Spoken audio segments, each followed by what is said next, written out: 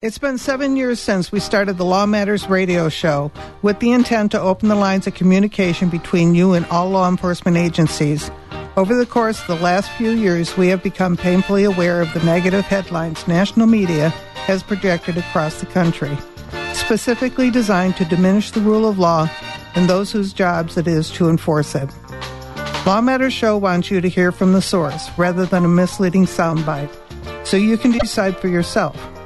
It's time we really listen to and support those who spend their lives protecting us.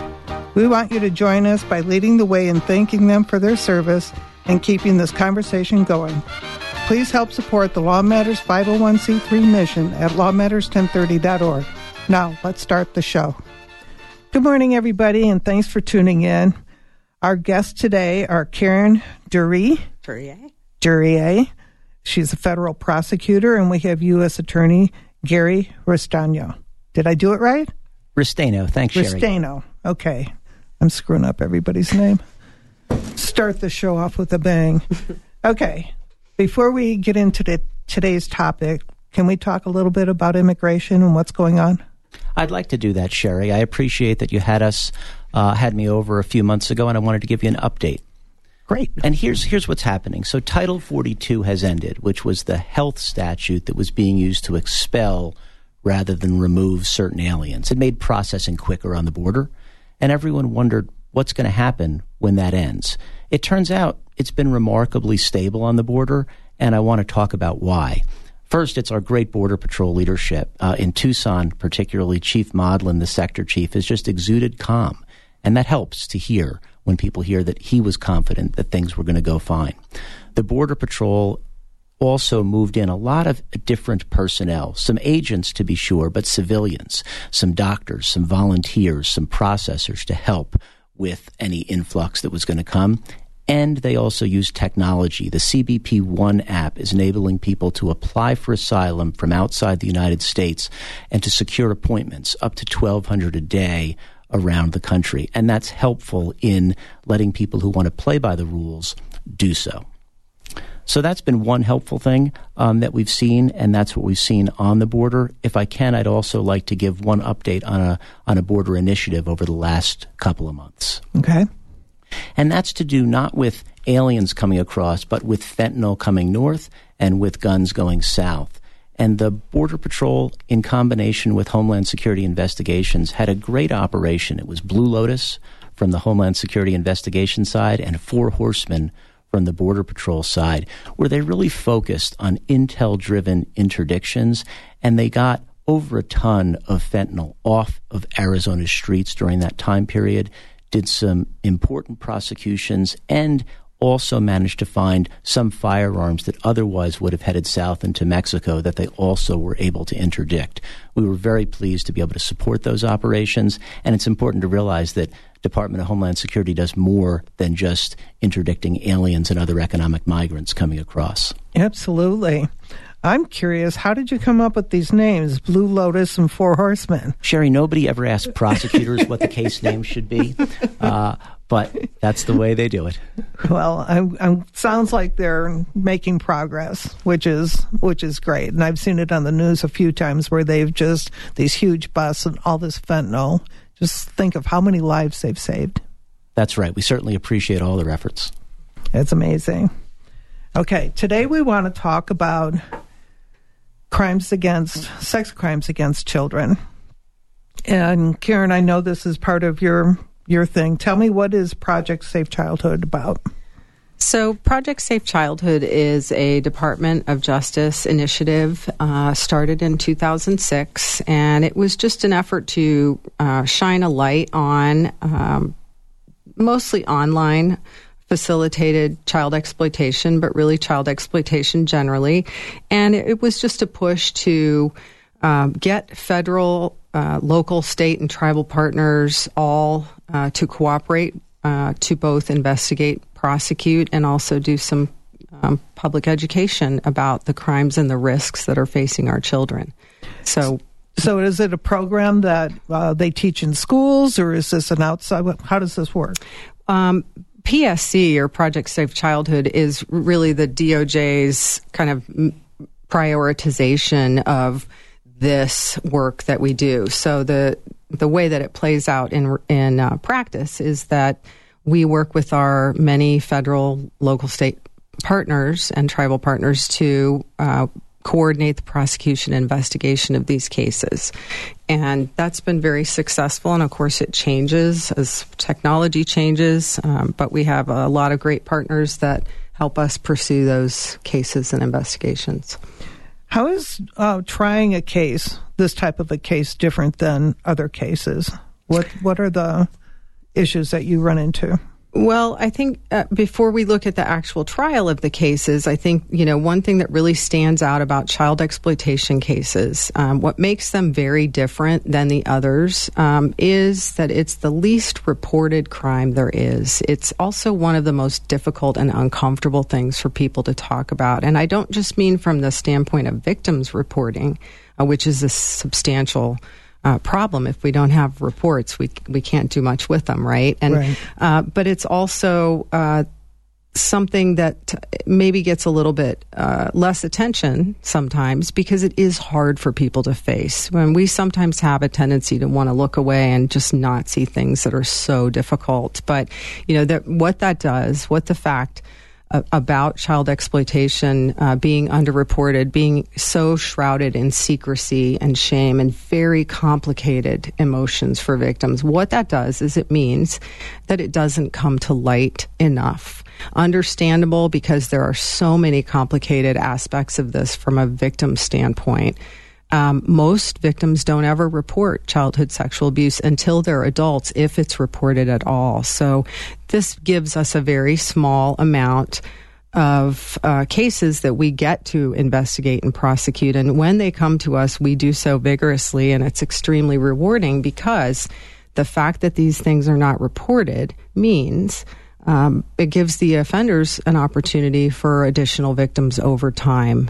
If they're not stopped, it's a need-based behavior. It continues. So when we do get a child sex abuse case, for example, or child sex abuse material case, and we're able to identify an offender against children, that can be very rewarding and effective in stopping potential future victims.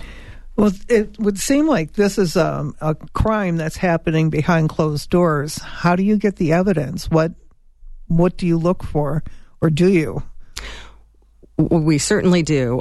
We have, really robust investigators in many different, HSI, FBI, Secret Service even does some of these cases, but and same thing with, ICACs, Internet Crimes Against Children task forces all over the countries with local partners as well.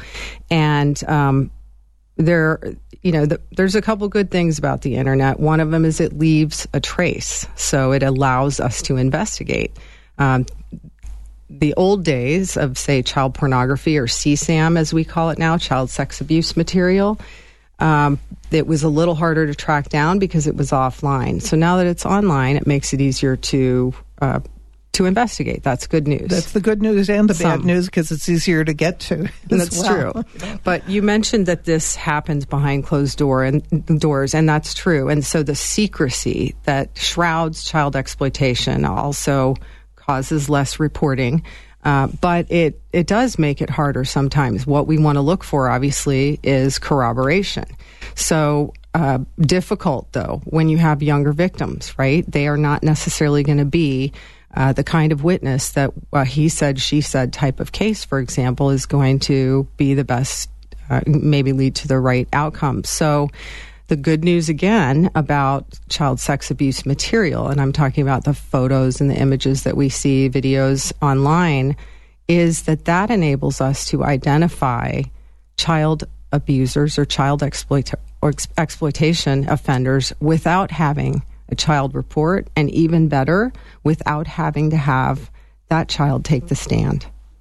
One other thing that happens on some of the cases that we work is that agents might be looking at a computer with a search warrant to review the computer for something else, for a white-collar crime or a corruption crime or a drug crime.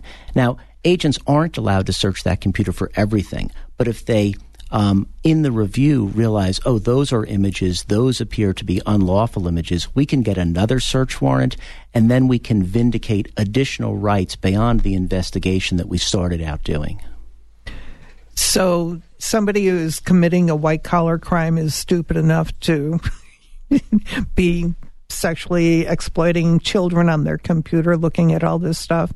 That just blows my mind. So tell me about this case that you're referring to. Well, really, this has happened in any number of cases that I've worked over the years. That's where really sad. We've had an investigation and we've had additional information, and sometimes it's, oh, we were looking at the person for a less serious white-collar crime. Now we understand the nature of the conduct and we can shift the investigation. Other times, we just are able to protect additional victims through the course of the investigation. So I don't have one, but I can think of dozens of times. It's not nearly every case, but it's not a rare occurrence. Well, Gary's right. It's really, unfortunately, not rare enough. But we have border cases, drug cases, really almost any kind of case where you would end up looking at an offender's phone or computer. Sometimes they do end up revealing that we also have a child exploitation problem. So when they're exploiting these children, are they their children? Are they people that they know? Or just kids they have access? How does that work? So I think we probably want to look at, there's hands-on sort of in-person child exploitation as maybe, certainly the base of the problem. And then there's online exploitation through images and videos. So a lot of times those individuals are using material that's been created by other individuals. And obviously with the hands-on or the original sex exploitation, those are almost always people that are known to and trusted by the children. And that's one of the complications of those cases is there are relationships. There was trust. And sometimes that person is a caregiver. So you can imagine why that compounds the difficulty for the victims, not just in processing and handling the trauma, but in making that report. So by far, it's a person known and trusted. Now, what's important to remember about those two categories, the person who is creating or child exploitation with or without the digital content, and the person who's using that material online, so circulating those images of victims. What's really important to know about that is that they're very much connected. There's a huge overlap between those two categories. It's common for people that are found with child sex abuse material on their devices to say, well, I would never touch a kid. Unfortunately, the research does not support that. So everything that's out there suggests that the bottom level of this overlap is about 55%. There's a lot of real good research on that, and I think Dr. Burke may have talked about that. I don't know if he covered it on the show, but there's substantial overlap between people who use CSAM and people who molest children. And it does make sense intuitively, right? Because the kind of pornography people choose does reflect their interest. And it is the kind of drive where it typically doesn't stay just online or just on the device itself. So it escalates. Certainly. It escalates. And I think one of the things that he had said was there are so many people doing it and sharing it now because of the internet that they're trying to make it a normal activity rather than, I'm shocked, rather than something that would be a little perverted or a lot perverted. And he also said that, people like that, there's really no cure for them, that, they're going to be a pervert all their life, but they have to learn how to control it, if that's possible. And some people, it's not possible. Well, it's a management problem more than, it's difficult for people to change what they're sexually attracted to. I'm sure Dr. Burke indicated that, but it's definitely a lifelong process. And what we do from the standpoint of law enforcement and prosecution is we seek long terms of supervision. So supervised release is a really robust process for sex offenders. After any prison sentence, there is very substantial supervision of those offenders for the community. Is there a program, if they're going into prison, is there a program in the prison that they have to go through, like maybe mandatory, to try to get them to, like you say, manage their urges? The Bureau of Prisons does have a number of facilities. Some are like inpatient, almost full-time sex offender treatment, and some are not the inpatient sort, but there are several Bureau of Prisons facilities that have sex offender treatment programs. I wish they were mandatory. They are somewhat voluntary, but the mandatory sex offender treatment comes in through probation and supervised release after they're released in the community. You'd think they'd want to do that while they were in prison to try to get or just leave them locked up. Well, certainly reentry is the word that the Bureau of Prisons uses on all of this these days, that we need to make sure that if someone is going to get out of society and go out of custody and reenter their community, that they are as prepared as they can to do it. So in general, the Bureau of Prisons has programming during the time that people are in. Once they're released out, they often get out to a halfway house facility, which has additional treatment. And then once they are on supervised release, it's the job of that dedicated probation officer to oversee and to follow some of the conditions that Carin talked about. They often have computer monitoring. They have place restrictions on where they can go. They have association restrictions on who they can be with. And there are some abilities in the right case for the probation officer to do random searches of computers just to double check and make sure that, look, if the person's going to be out in society, we are helping them to be as on the straight and narrow as possible and not victimize anybody else. And they have to register as sex offenders. They do. Now, that depends on the state, and there's different levels depending on the crime that they committed. But that's correct, that they would register and that has additional reporting requirements for them. So if somebody is convicted of being a sex offender in one state, if they move to a state that doesn't require it, that they don't have to register, and that's okay? Actually, there is a federal registration as well. So okay. We do have sex offender registration requirements with federal convictions. Those go across the board, and there are prosecutions for those who fail to register as well. Okay. And there's a law that we're not really going to talk about too much today called SORNA, which is the Sex Offender Registration and Notification Act, that handles what happens when someone moves, because people are allowed to move. They can get permission to go elsewhere in the country, and the goal is to keep those additional safeguards with them as they move. Long time ago, this happened a long time ago, I can't remember where I was living, but I received a postcard in the mail saying, oh, this sex offender is going to be moving into your neighborhood. And I went, wait, what? Do they still do that? I don't know if they do the postcards, but that notification that you're referring to is actually one of the pieces of supervised release registration and community notification requirements that... So they feel that more eyeballs that are on this person, they're going to find out if they're doing something wrong, maybe. I think there is an advantage to the community knowing about it. Obviously, sex offenders that are released have to live somewhere. As a society, we've got to figure out some way where they can be. But it is important to notify the neighbors as well.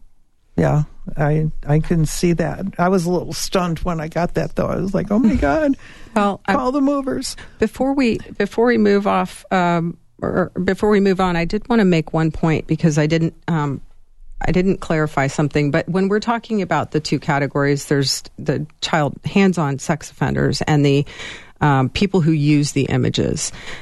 One thing that's, I think, important for people to know is that even if someone is just, I'm using little air quotes here, but just images, just using or just looking at images online, that is by far not a victimless crime. It's certainly in no way, not illegal. It is illegal. And the problem with circulating people's images, especially images of some of the worst moments of a child's life, is that the internet is still in ink, and it takes away there's a lot of loss of control for victims of child exploitation, and that's even more compounded when there's a digital record of it that is circulating in perpetuity online. So the harm to those whose abuse is recorded is really an additional impact. There's more trauma for people who know that their images are out there, and they live in fear of being recognized. They have just no control over who is looking at those at any given time. So it's not a victimless crime, even if the person offends only on the computer. Yeah, that's a good point. That poor kid is going to grow up and know that all this is out there someplace. And what do you do? How do you handle that? It's a lot of therapy, I imagine. I think that's a whole different topic. It is, but it's why when we talk about prosecutions, we also want to talk about it's not just the time in custody, it's the services to the victims and, when appropriate, restitution to the victims to ensure that they can continue to get services throughout their lives. Does that happen when you have a case? Are there monetary consequences to the person who's committing these crimes? There are, and there can be fines which go to the General Crime Victims Fund to support victim services generally, and there can be restitution specific to victims, even to some of the victims in cases that are, where it's not a hands-on offense, but it was transmitting older images. Those victims can continue to get restitution. I'll tell you, I've looked now through a bunch of the cases we've done in the district. We don't always get restitution. It strikes me that we probably need to do a more vigorous job of working with the victims and at least trying to get fines in the right case. Some of this, of course, depends on whether or not the defendant is indigent or has the money to pay it. But I took a look at a recent case of Carin's where I think there was $15,000 or $20,000 that was ordered, split between the Crime Victims Fund and to the individual victims. There's been cases where there's a lot more, and again, there's been cases where victims have either declined or we've moved on. There's nothing, yeah. So if you have a child and you don't know what's going on, the child maybe is being abused, what does a parent look for? How do you identify something like that? Well, I think that's a very tough that's a tough place for parents to be, because the nature of sex abuse generally is that it is secret. There's a lot of barriers to revealing it. It happens typically just between two people. So I think probably the best thing we can have, or the best advice we have for parents for identifying potential abuse, and more importantly, even preventing abuse in the online context especially, is to encourage open dialogue.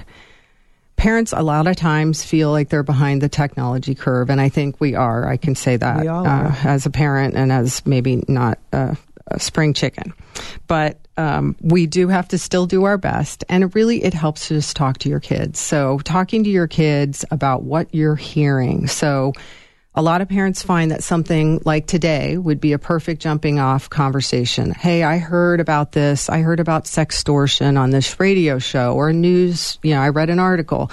Let me tell you about this story. What do you think about that? And it's a great place for a dialogue between parents and children. And I know that they don't always listen to parents. That's my experience. They're really good at saying no to us. We want to empower them to say no to other people as well. But we have to keep trying to educate them. And then there's other things parents can do. They can try to keep devices out of the bedroom at night. If it's not too late to start that policy, that's a very, very important thing to try. Spot checking is difficult. We have our own lives and jobs, so it's pretty hard to stay on top of someone else's digital life all the time. But it's important to do that with our children because their brains are not the same as ours. So their access through Wi-Fi or service now gives them an opening to any random stranger anybody in the world. We never had this when we were growing up. Yeah, so no. we think we don't want to interfere with our child's privacy, for example. And you don't. They deserve a certain amount of privacy. On the other hand, when we would take maybe that phone to bed and talk to our best friend before we ran out and hung up the phone, that's pretty different than giving somebody an opening to anybody coming into their bedroom. Yeah, I said it a couple of weeks ago. I just think kids should have flip phones that aren't internet connected and keep them safe. I mean, what's wrong with that? I think many parents have that inclination, just stay away from this. Unfortunately, I think the digital world is here to stay, and so much socializing takes place now online. I think it's an understandable tendency to want to take that from our children.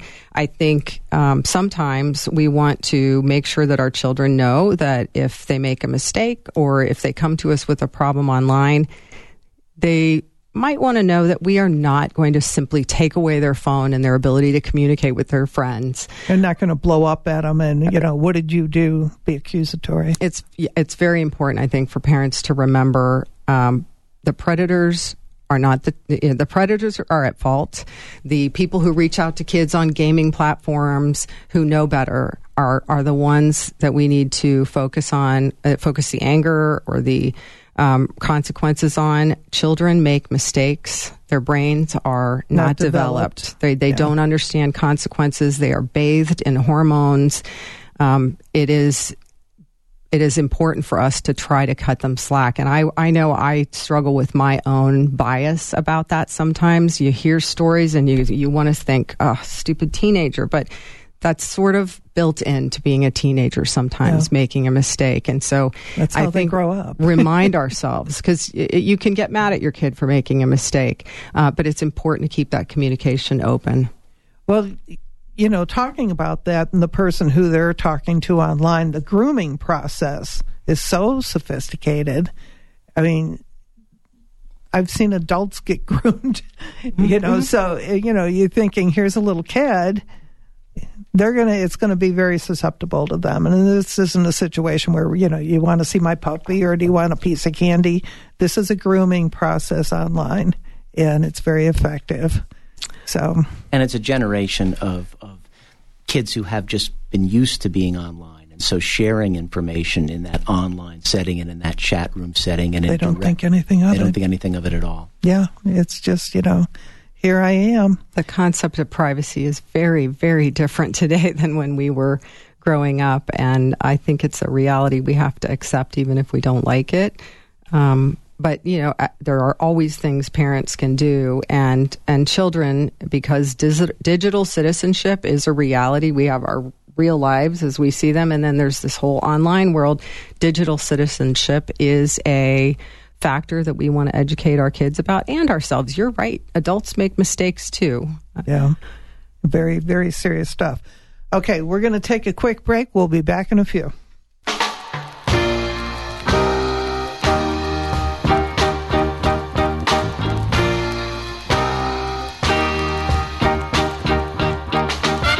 This is Deputy Chuk with Pima County Search and Rescue. Save your phone's battery life so when you get lost, we may contact you. Wearing bright colors that can be seen from a distance helps the effort. This is a rescue, not a scavenger hunt. Hi, this is Sherry asking you to save the dates. On August 5th, Law Matters is hosting a free double feature movie presentation on topics that affect all youth in today's digital world. Bullying, sextortion, and how your children are being sex trafficked right out of your home. Every teacher, parent, and age-appropriate student should attend. After each movie, there will be a Q&A panel made up of law enforcement and prosecutors to answer your questions. Also, on September 9th, we'll host a not free but reasonable symposium on sex crimes against children. Tune in to Law Matters every Saturday morning at 8, and updates will be posted on the lawmatters1030.org website as details develop. Daylight is fading and the temperature is dropping. You're not only cold, hungry, and lost in a densely wooded area, you're injured. Time is of the essence. SARSI is a highly trained team of dedicated volunteers who work closely with Pima County Search and Rescue to help people in critical situations just like this. To join an exclusive team of heroes, go to sarsi.org. That's SARCI.org. We need your knowledge, experience, and of course, your generous spirit. To report suspected human trafficking, please call the National Human Trafficking Resource Center at 1-888-373-7888 or text help or info to 233-733. To learn more about Homeland Security investigations and our efforts to combat human trafficking, please visit our website at www.ice.gov or check out the DHS Blue Campaign at www.dhs.gov/Blue Campaign. For more information on the Southern Arizona Anti-Trafficking Unified Response Network, please visit us at www.saturn.org or find us on Facebook. Thanks for staying with us. Our guest today is Carin. She's a prosecutor, and we have Gary Restaino. Say it for me. Restaino. Restaino. I'm going to have to phonetically spell that next time. Okay, he's a U.S. attorney. Tell me, how do you get the cases that you get, that you prosecute? Because I know you can't do all of them, right? Yeah, and that's actually a good place to start. We can't do all of them, and we don't have to do all of them. Our state partners, the 15 county attorneys' offices, have primary jurisdiction over most things that hurt children and over most people that hurt children. Where we federally can get involved is in the large amount of those cases where interstate transportation or something else interstate is involved. So it's when a defendant or a victim travels across state lines. It's when the child sexual abuse material is sent across state lines through the internet or other forms of wire communication. It's that interstate nexus that gives us the jurisdiction. And as we've talked about, in a digital world, that's a large range that we are able to prosecute as well. And so what we try to look for in those cases is to figure out with our agency partners who can best handle those cases. We could do more cases than we currently do if we had more resources to do the cases, and we look to try to do the cases that are going to have substantial impact federally. And so a lot of those cases are sextortion cases. We had one where there was someone from within Mexico who was engaging with children online, getting them to send unlawful images, and then upping the ante by getting them to do more threatening publication. We had a case where a defendant traveled from Arizona to the East Coast to engage in illicit sexual contact with a girl that he had groomed. I mention this case because of the tenacity of the victim and our prosecutors. We had to do that case twice at trial. Sometimes that happens. Jurors can't make a unanimous decision. And the victim was courageous and wanted to do it again, and we got a conviction the second time around.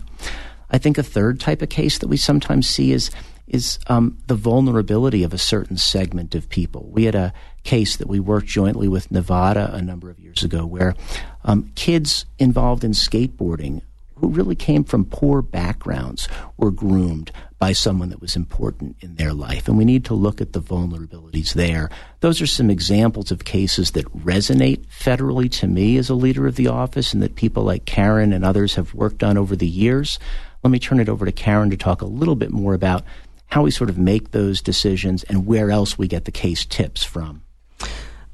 So there are several ways we get cases. Sometimes it's parents picking up someone's phone and realizing what's going on. Sometimes it's an investigation, maybe white-collar drug or otherwise, that bleeds, reveals that there's more to be looked at.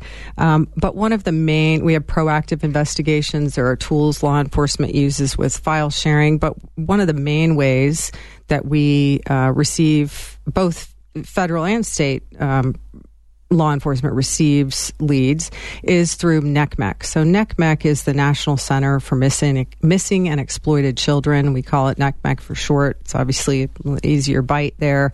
And they are the milk carton people. They lead the nation in helping locate and support families with missing children, but they also are basically a clearinghouse or repository for cyber tips, we call them. And cyber tips come from all sorts of electronic service providers, responsible internet providers take things down, report illegal content, and then NCMEC geolocates the IP address or the source of the problem and sends those leads out nationally, and then they're followed up on. So they're an incredible resource. They also have a great deal of resources for parents and kids if you go to missingkids.org or NCMEC.org.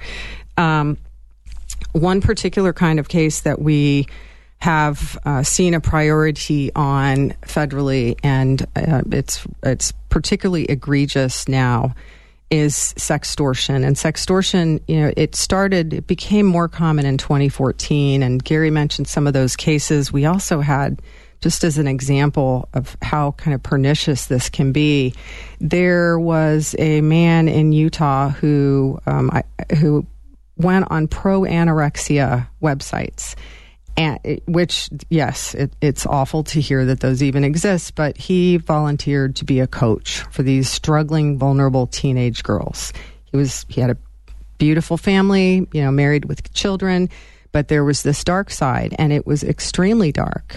He extorted some pictures from them. These sextortion cases tend to be real power and control based. It seems to be a challenge for these offenders. And so he victimized a local teen who was strong enough to report it. And of course, we always find other victims. This is a project for these individuals who sometimes have as many as 1,000 victims. So you can imagine that's one of the places I think we see federal benefits, because we can work with our counterparts in other districts to identify other victims and to create a prosecution that addresses everyone's harm, or to the best of our ability. And that's hard when there's that many victims. So the sextortion thing has really kind of evolved, and the trends now, which are more troubling, is that it's gone from, and there are still, of course, all types, where there's a grooming relationship that might seem romantic to the child, where it's designed to get additional sex acts, maybe different videos, or to encourage a child to offend against a sibling or another child. We've had cases like that as well. But now we're seeing more cases where the offenders are targeting boys, and they're seeking money. And the other trend that we're finding with these cases is that there is it's a faster course. So whereas some of them may take a week or a month or days of communication, these are high pressure, essentially scams. So there are people who are pretending to be usually a same age or similar age, opposite sex. So and they're coming a lot out of Nigeria, we're finding, which makes enforcement difficult, but there is an effort to work on this. They pretend to be a girl. They use videos that appear to be a same-age, attractive female, and they engage in an opportunity after grooming, after being interested in, making friends with, asking questions, bonding with these teen boys. And 10 to 17 is a common victim age. 10 years old. Yes. So where they're online and where they're gaming, and every platform, but including games.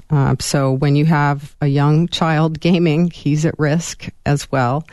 The problem that we've seen that led to, even at the end of last year, an FBI and DOJ press release about this to really raise awareness. The problem that we're seeing with this is that the pressure and the fear that these offenders are instilling in our children is leading to an increased rate of suicide. There are 12 suicides in a 1-year period that are known. Those are only the ones that are known about in terms of the cause, that came as a direct result of these very, very skilled operators threatening to expose these videos, which would be embarrassing, but certainly shouldn't be life-ending. But in the teenage brain, where someone is saying, I know all your contacts, I have all your contacts, I'm going to put this out there, I'm going to show your parents, I know all your data, I will ruin your life. That's very real and terrifying to these children who are embarrassed and isolated and afraid to reveal what they've done, afraid of parental consequences, afraid of their reputation. So it's terrifying, I think, to parents to realize that this is out there, but there's really been an increase in this particular form of sextortion, and we want people to know about it. We want teenagers to know that this is happening so they can be on guard. And we want parents to know about it so they can talk to their children about it and try to protect against it. Yeah, kids need to know that, they don't have to do whatever somebody, mystery person online tells them or orders them or asks them to do. They can just turn off the computer and walk away. And before you do something, talk to your parents. Hey, this person wants me to do whatever. What do I do? Ask your parents what to do. Get some help. And really, if it's a child that has made a mistake because they think they were communicating with, say, a 16-year-old girl in the next county, and then they realize it wasn't that. If they're not comfortable talking to a parent, I would say any trusted adult. There's also people at NCMEC and other internet safety organizations. They're there to talk to kids too. I would tell a child, talk to any trusted adult, get help. If you need to, go with a friend. But I think the main point is to say something. And I know that takes a lot of bravery to do that, but it helps protect others as well. Exactly. You're not alone. You're absolutely not alone. This has become somewhat of a pandemic worldwide and needs to be stopped. When somebody does decide that they're going to report it, who do they call? Do they call your office? Do they call law enforcement? Do they call Jennifer? They typically don't call our office. And if they do call our office, we refer them to a law enforcement agency that has the expertise to take in the information. They can refer it to local law enforcement. They can refer it to federal law enforcement, directly to NCMEC. What else am I missing? NCMEC was my FBI, NCMEC, really any all law enforcement. They're all receiving these kinds of complaints. Every local law enforcement and federal law enforcement agency has received sextortion complaints now. And don't think that nothing's going to happen when you report it. They will work with you, and they're trained to do this. This isn't something that, you're going to call and they're going to go, well, I don't know. You better call somebody else. They're trained to help you, and you want that help. You want to be able to make these bad actors be accountable for what they're doing, because trust me, you're not the only one out there being victimized by them. That's right. And the accountability also lies with some of these social media platforms that host the conversations that are taking place. And I don't mean to suggest that every social media company has an obligation to get out there and rummage through all of their users' material. But when they encounter something, they need to report it to NCMEC, and that's by statute. And a decent, reasonable, responsible social media company is going to have a program to try to weed out exploitation that is abusing its own platform. And we really do find that when it comes to protecting children, a lot of the social media companies, a lot of these platforms, most of them really do a good job in trying to protect children. You would think they'd have some type of algorithm that would say these are key words that you're looking for, and just highlight that so that they can check these like suicide and sex, whatever, keywords that would trigger somebody in that business to look at it and say if it's appropriate or not. Responsible remote computing services and electronic computing services, which is the generic name for these, would have those. And NCMEC has model programs that people can, that these entities can find as well. Oh, cool. Even better, there's a more recent program through NCMEC called Take It Down. So even though I say the internet is in ink, and it is, and there's a tremendous amount of content out there, the Take It Down by NCMEC is a way that people can. NCMEC will help children take down content. So if you catch it early, and cases like I'm talking about, sextortion cases or other CSAM cases, you can have them seek the assistance of other platforms to take your images down. This is for underage minors. That's awesome. It is awesome. And they have a network now where they will work with other platforms to remove content that has been posted. So that's a wonderful development. So hope is not lost as far as, if you've got a child, talk to them about the gory stuff that's happening, because you want them to be aware before it happens, and explain to them what grooming is about. Explain what grooming is so people understand what we're talking about. Yep, absolutely. And this is also, it's the balance on privacy, right? I say that the social media companies, the computing services tend to protect children. They're a little more cautious on privacy in reporting other crimes, but if we're balancing out privacy, we need to err on the side of protecting children. Right. And the fact that I didn't know about that Take It Down program, but after somebody's been groomed and they've done something, there's still hope that we can get it off the internet. There is hope. Grooming is something that we use as a term to describe the process by which people will befriend, get to know, and exploit the vulnerabilities of our kids that I'm are your friend. online. You can tell me anything. And we have to remember, too, at certain ages, teens are almost allergic to their parents. And so there's this opening for people. And they're also struggling with who they are, who they're going to be, are they attractive? And so these people know exactly how to do it. You are beautiful. I really want to be your friend. I know your parents don't understand you, but I do. And whether they're pretending to be a same age, maybe a potential romantic partner, or an adult, there is this vulnerability that they really know how to exploit. And so grooming happens it starts small with small talk, and then it becomes personal. Then they start talking about sex. One thing parents and kids need to know, to be alert for, is moving to a different platform. A lot of times someone who's grooming will try to remove the child. Say they start on Facebook or Instagram. They may say, let's switch to, and they'll switch to a platform that is safer for them in terms of getting caught. So that if they want to move your child, or you tell your children, if somebody wants to move off your Discord gaming or wherever they meet this person to a different platform, be suspicious about that.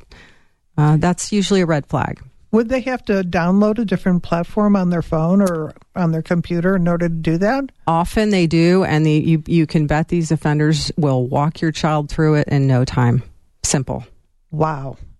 So what type of platforms are we talking about? Do you have names? Well, they'll choose. There are platforms that many people use for completely legitimate reasons, but they're encrypted.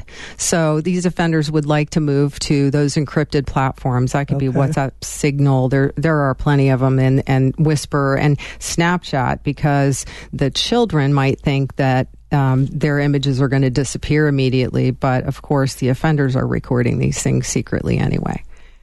So Snapchat is not a safe thing to do. Well, Snapchat is a very common thing for children to use with other children, but it's like every other platform, it can be exploited. So alert, alert, alert. So have we had any successful cases on, putting these people in prison, and for how long? What is a typical, prison time for somebody who does this? Yeah, so the three cases that I mentioned earlier, the sextortion from Mexico, the travel to the East Coast, and the skateboarders up in the northern part of Arizona, all of those were sentences in excess of 30 years. So this is a long time. Now, you got to think, though, 30 years is not likely to be the end of their lives. They are likely to come out of custody at some point, and that's where that supervision that we've talked about is really important.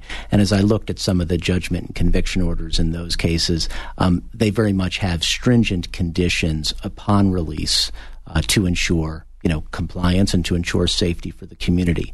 Carin's done a number of these cases over the years as well. Any additional cases you want to highlight? Well, for example, the pro-anorexia coach, that sextortion case, and really most of the sextortion, he received, I think, 20 years on our cases, and lifetime supervision, which is also key. But the multi-victim cases routinely do result in sentences 20, 30 years. And certainly repeat offenders, there are really substantial provisions in our sentencing guidelines and in our statutes that enable us to get sometimes lifetime or effective lifetime sentences. Is it a certain amount of years per incident?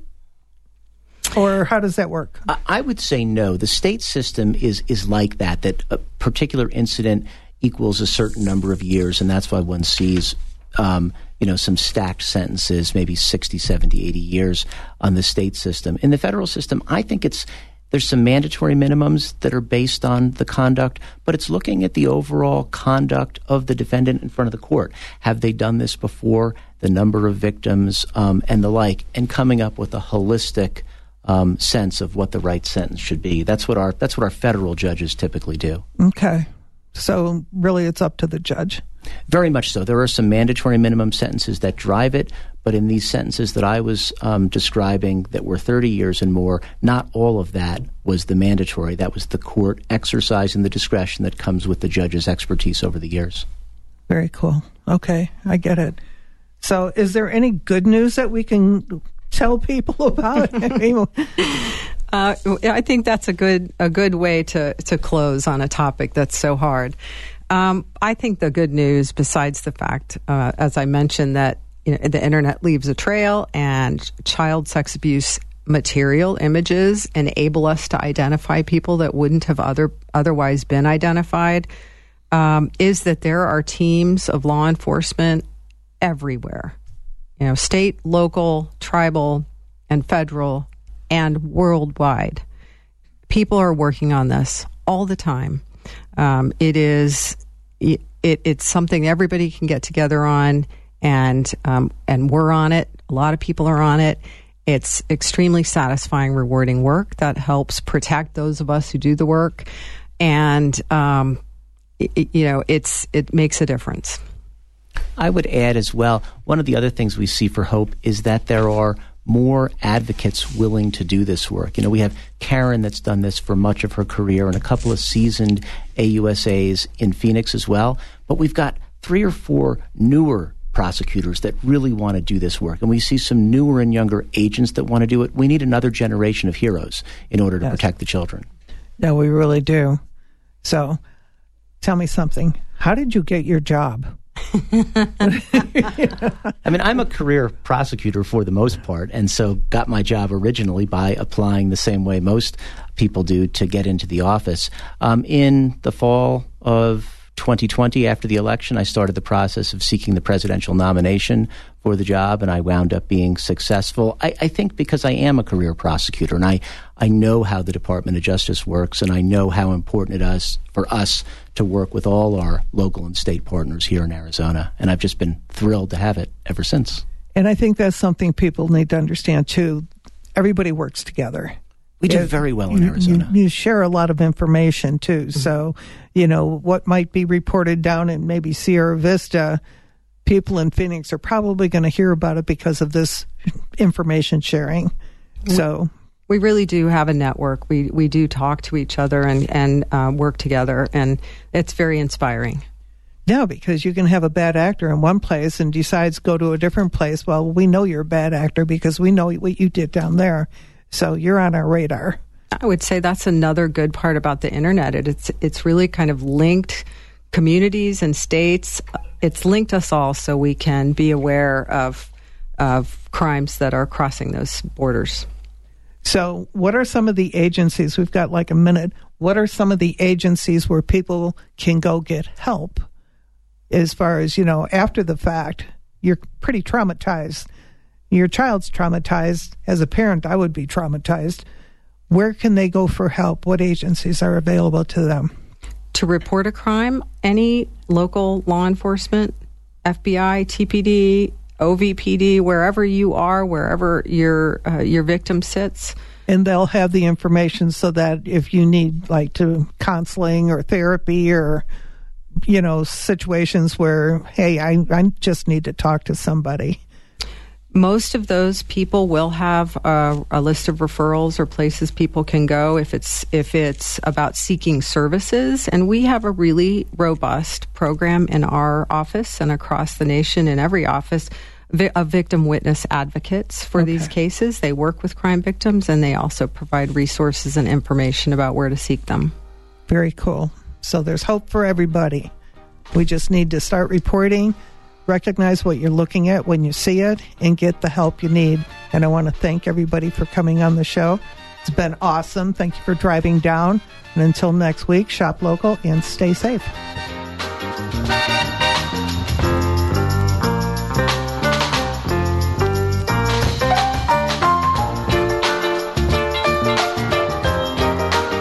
Hi, this is Sherry asking you to save the dates. On August 5th, Law Matters is hosting a free double feature movie presentation on topics that affect all youth in today's digital world. Bullying, sextortion, and how your children are being sex trafficked right out of your home. Every teacher, parent, and age-appropriate student should attend. After each movie, there will be a Q&A panel made up of law enforcement and prosecutors to answer your questions. Also, on September 9th, we'll host a not free but reasonable symposium on sex crimes against children. Tune in to Law Matters every Saturday morning at 8, and updates will be posted on the lawmatters1030.org website as details develop.